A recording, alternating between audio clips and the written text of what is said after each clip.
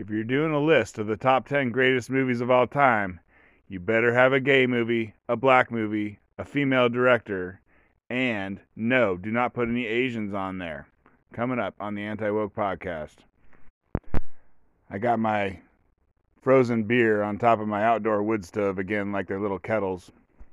But this morning, I listened to something about the poinsettia, you know, that red flower looking plant that you buy for Christmas. And it was interesting. So apparently the poinsettia comes from Mexico, somewhere down there. And it blooms in November and December, which is, good time for the holidays. And so when the conquistadors got to that part of the world, and I guess they celebrated Christmas back then. That's kind of interesting. Before Coca-Cola invented this, the red suit Santa Claus with a big beard that we know today. But anyways, conquistadors turned everyone into a Christian. They started putting poinsettias all over the frickin' place. And then Mexico became its own country. I'm not sure when. A couple hundred years ago, probably. And so America sent an official down to talk to the new government. And first name John, maybe? Anyways, Mr. Poinsett went down to talk to the Mexicans. And while he was there, he saw all these poinsettias, red, beautiful, all over the place. And so he grabbed a bunch of seeds and a bunch of plants, and he took it back to America. And so that's how it got its name of poinsettia, because that was the guy. And I think some German immigrants to America, they got involved, and I think the wild poinsettia is not as beautiful looking as the one you buy at the store. And so, they selectively bred it so that it looked better, and then now we have the poinsettia that we're used to. And then in a kind of funny twist, they grow the poinsettia in Mexico, I guess to sell it probably, for themselves and to sell it to America, but they have to pay whoever, so back in the day they copyrighted the poinsettia. You can copyright a plant, and so some American copyrighted it, and so now in Mexico, they have to pay money whenever they grow a poinsettia in Mexico. And there's now a movement for them to try and selectively breed the poinsettias down there until they get one that's as good as the American one. And then they won't have to pay a fee, but we'll see on that one. And then I like to look into pronunciation of words. And I think if you look at it, it looks like it would be pronounced poinsettia, but it's pronounced poinsettia. But I think growing up, and probably still to this day, I think people call it poinsettia, like pointing a finger at someone, poinsettia. And I think the podcast that I was listening to, one person was going back and forth. Sometimes they'd say poinsettia, sometimes they'd say poinsettia. And anyway, that's just an interesting thing. I guess if you know the original guy's name was Poinsett, that might be helpful. I don't know. I mean, I believe in descriptive model of language, so there is no wrong thing. Whatever people say, that is how it's pronounced. If you say it that way, you're right. I wish I had a list of these. Anyways, it brings to mind the other word that is orangutan. Like if you look at the word and how it's spelled, the monkey, orangutan. But I think my whole life, my whole childhood, anyone who ever said that word, we're only switching lately, used to say orangutan. It kind of had a rhyme within one word. So the British Film Institute, which is kind of like their version of the Academy Awards, they have a magazine called Sight and Sound. And once every 10 years, Sight and Sound comes up with the greatest movies of all time. And they do it, they did it this year, 2022. Last time they did it was 2012. And Sight and Sound is a magazine. It's probably just an online magazine now, but I think back in the day you could, flip through the pages. And Dan Murrell on YouTube did a breakdown video on this, and so they did their greatest films of all time list in 2012, 2002, 1992, 82, 72. I think back to maybe 52 was the first one, and I didn't know this was a British Oscars blah blah thing, but I've heard about it because the number one movie almost always, not this year, always came out to be Citizen Kane, which I've seen that movie. It's a terrible movie. I mean, it's long and it's boring and it's black and white and it has that punchline of Rosebud at the very end. Otherwise, I don't know. That's all I remember. Boring and Rosebud. Spoilers. The rich, evil megalomaniac who says Rosebud when he dies. Rosebud was the name of his sled when he was a child. It was the only time he was happy. It was the only time he was a good person. I'll tell you, what I just described there, that would make a good 5-minute film. But anyways, they drag it out into, I don't know, 2 or 3 hours. But so, this magazine, Sight and Sound, they do a top 10 list every 10 years, but I think they also do like a top 100. Like if you buy the magazine, you can get the top 100. Usually the, it goes down the wire, AP or whatever, just gives you the top 10. But it's a magazine. And also, before they give you the list, they preface it with a statement from, I guess, the British Film Institute. And so this Dan Murrell video, he was reading the preface, and then he'd tell you about the 10 movies that were selected in whatever year, and here was the preface.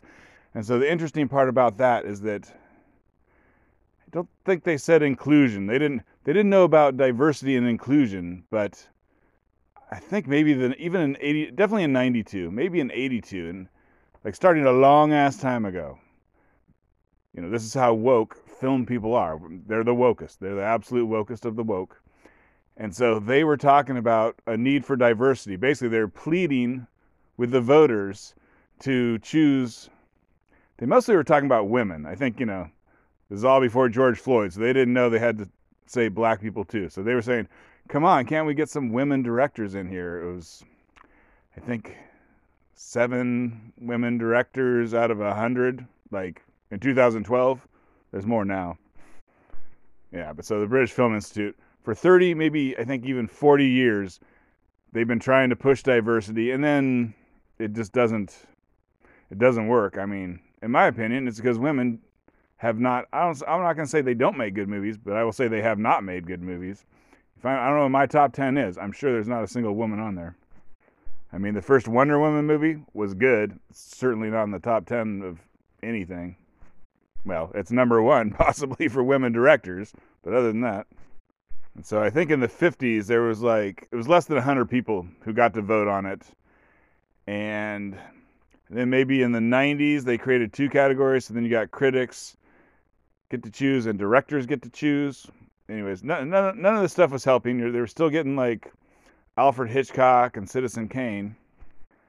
So, so BFI, British Film Institute. So BFI was pleading with its people, please vote for more diverse people. And they did that for decades, and that didn't work. And then I think the last 2012, and then this year, they've been monkeying around with who gets to vote in it. Basically, they've been looking for more women to vote, more black people to vote. Like, hey, if we get a bunch of black women to vote, then maybe they'll vote in a black woman. We can finally get a goddamn black woman on this list.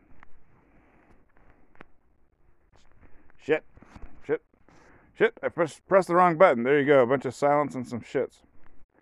I'm recording this, and it's so freaking cold that I'm wearing gloves. So when I press pause, when I finish a thought, press pause for my next thought, sometimes it screws up. Sorry. Well, I'm not sorry, but now you know.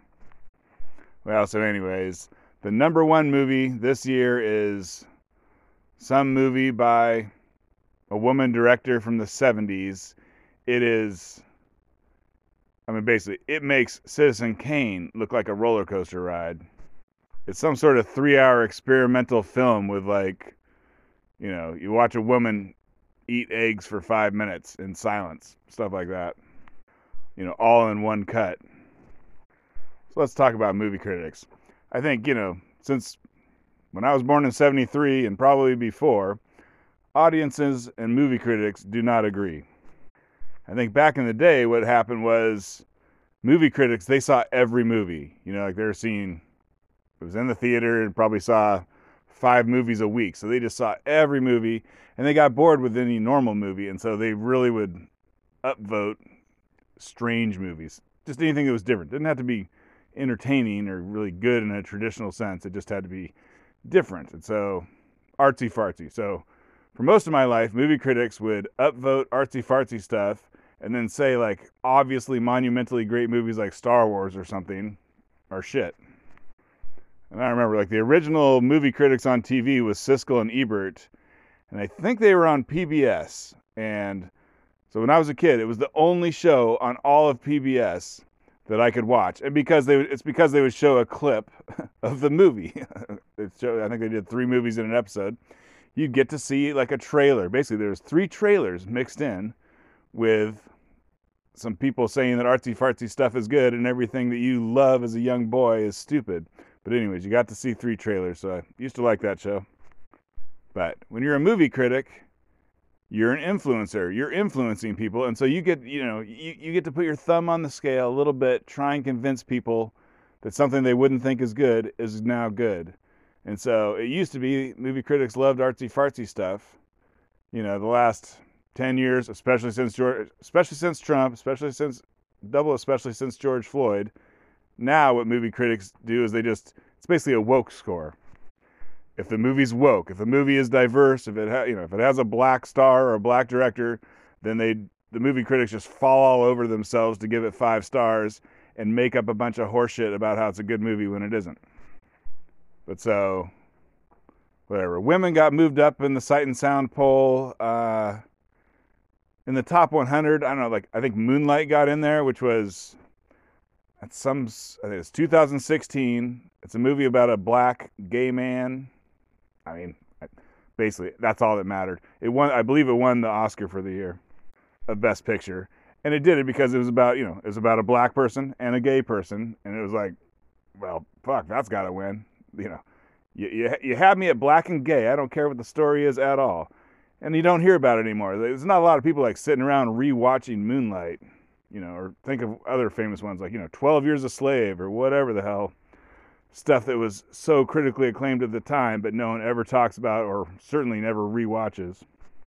But Moonlight got into the top 100 of the Sight and Sound list. I forget other ones. But anyways, a variety of movies kind of like that. A lot of women director movies got in there and some black ones. And then maybe it always had a lot of foreign French movies, but I think maybe, they tried to grab movies from other from other continents besides Europe and America.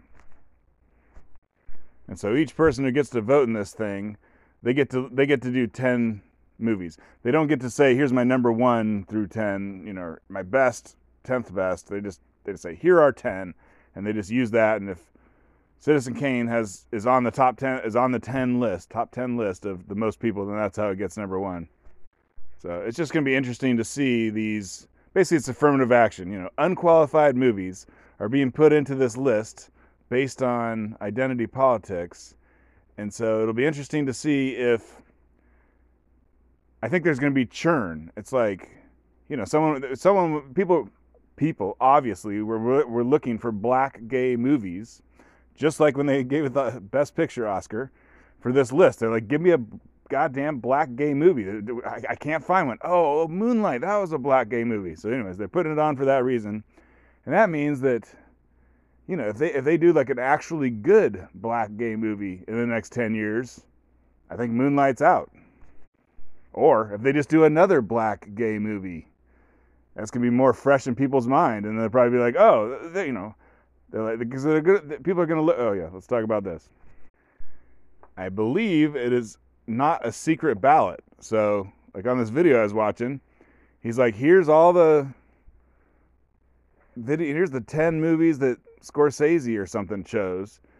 And anyways, the controversy is some young white man director who does horror movies. I don't remember his name. He did X, if you heard of that, and Pearl. But Twitter got up in arms over his choices because his choices were it was a bunch of